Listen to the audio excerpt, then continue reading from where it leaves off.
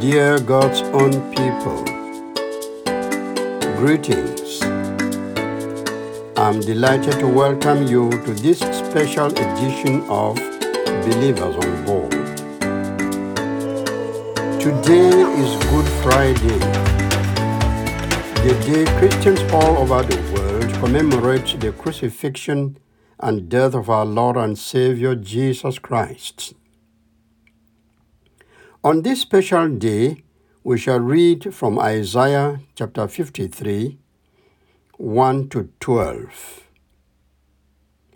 Verse 5b of the passage tells us that we are healed by the punishment he suffered, made whole by the blows he received. What happened on Good Friday? What happened on Good Friday? Death is not a positive phenomenon. It is negative and the worst enemy of everything that has blood. The irony of today, and I mean today Good Friday, is that Christians call the day Jesus was crucified Good Friday. Really? You call the day someone was crucified on the cruel tree good? Oh yes, it was good for sinners because that death saved us from sin. The Savior died and made that Friday good for our own salvation. Question: how did he do it? 700 years before Jesus went to the cross, Isaiah had prophesied the procedure he was to follow. The prophet never lived to see the fulfillment of his own prophecy, but God used him to give all the details of what was to happen. Prophet Isaiah called the coming Messiah the suffering servant. That was his name for Jesus. And everything he said of that servant came to pass with exact precision. So what happened on Good Friday? From Isaiah 53, we read that it was the day bearing the will of the Lord that his servant should grow like a plant, taking root in dry ground. It was the day the suffering servant had no dignity or beauty to attract notice or attention. Good Friday was the day the people despised and rejected him, and he endured suffering and pain.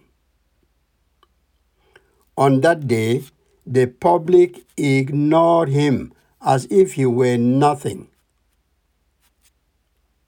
Question: why did Isaiah's suffering servant, the one Christians call Jesus Christ the Messiah, go through all this?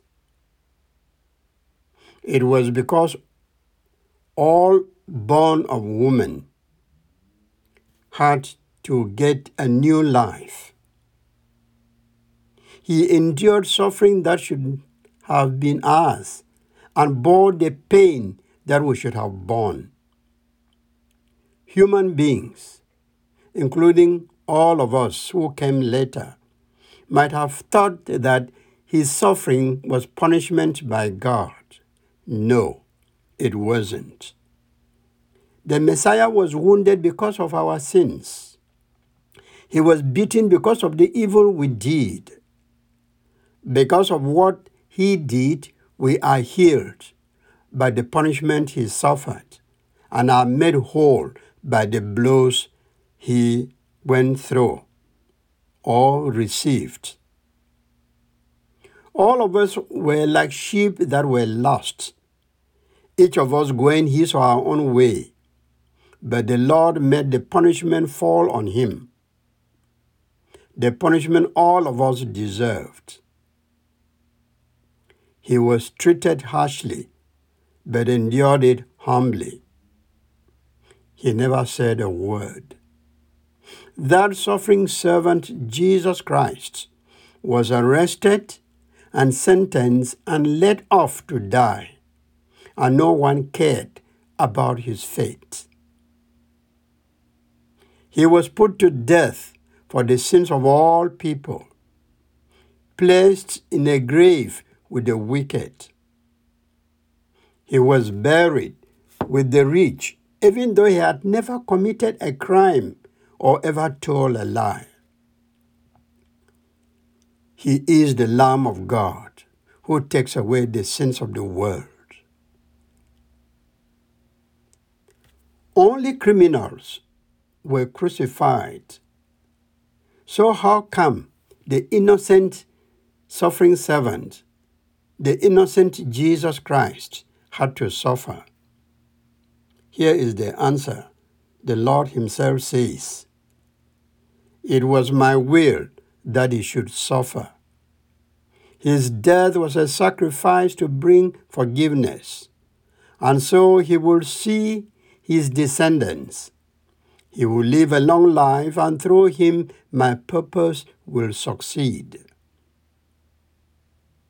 After a life of suffering, he will again have joy. He will know that he did not suffer in vain. God had said through prophet Isaiah that, "My devoted servant, with whom I am pleased, will bear the punishment of many, and for his sake I will forgive them. And so I will give him a place of honor, a place among the great and powerful." He willingly gave his life and shared the fate of evil men. He took the place of many sinners and prayed that they might be forgiven. Yes, yes, and yes. Isaiah said it all. Jesus died to save the world. He died to bring salvation. Jesus died to experience the death we deserve. His death made us good enough to enter God's holy presence. Oh yes, Jesus died and rose, that we may die and be raised to enjoy eternal life. So better believe and be saved forever. That is the free grace given to the world, and all who believe have eternal life. They have an eternal home in view. Amen. Let me ask you this question. Looking into your own life at the moment, what do you lack? If I were to receive answers to the question, many people may answer just with one word. Guess what that one word is? Money. Money. M-O-N-E-Y.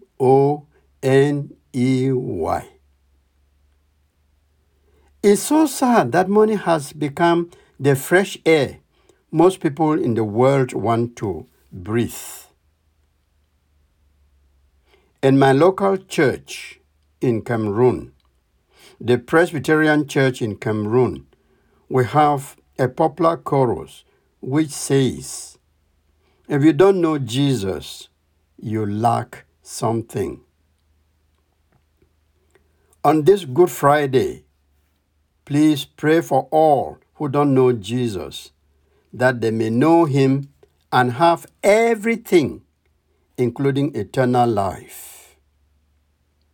I am Achoa Omeni. Thanks for listening, and happy Easter in advance.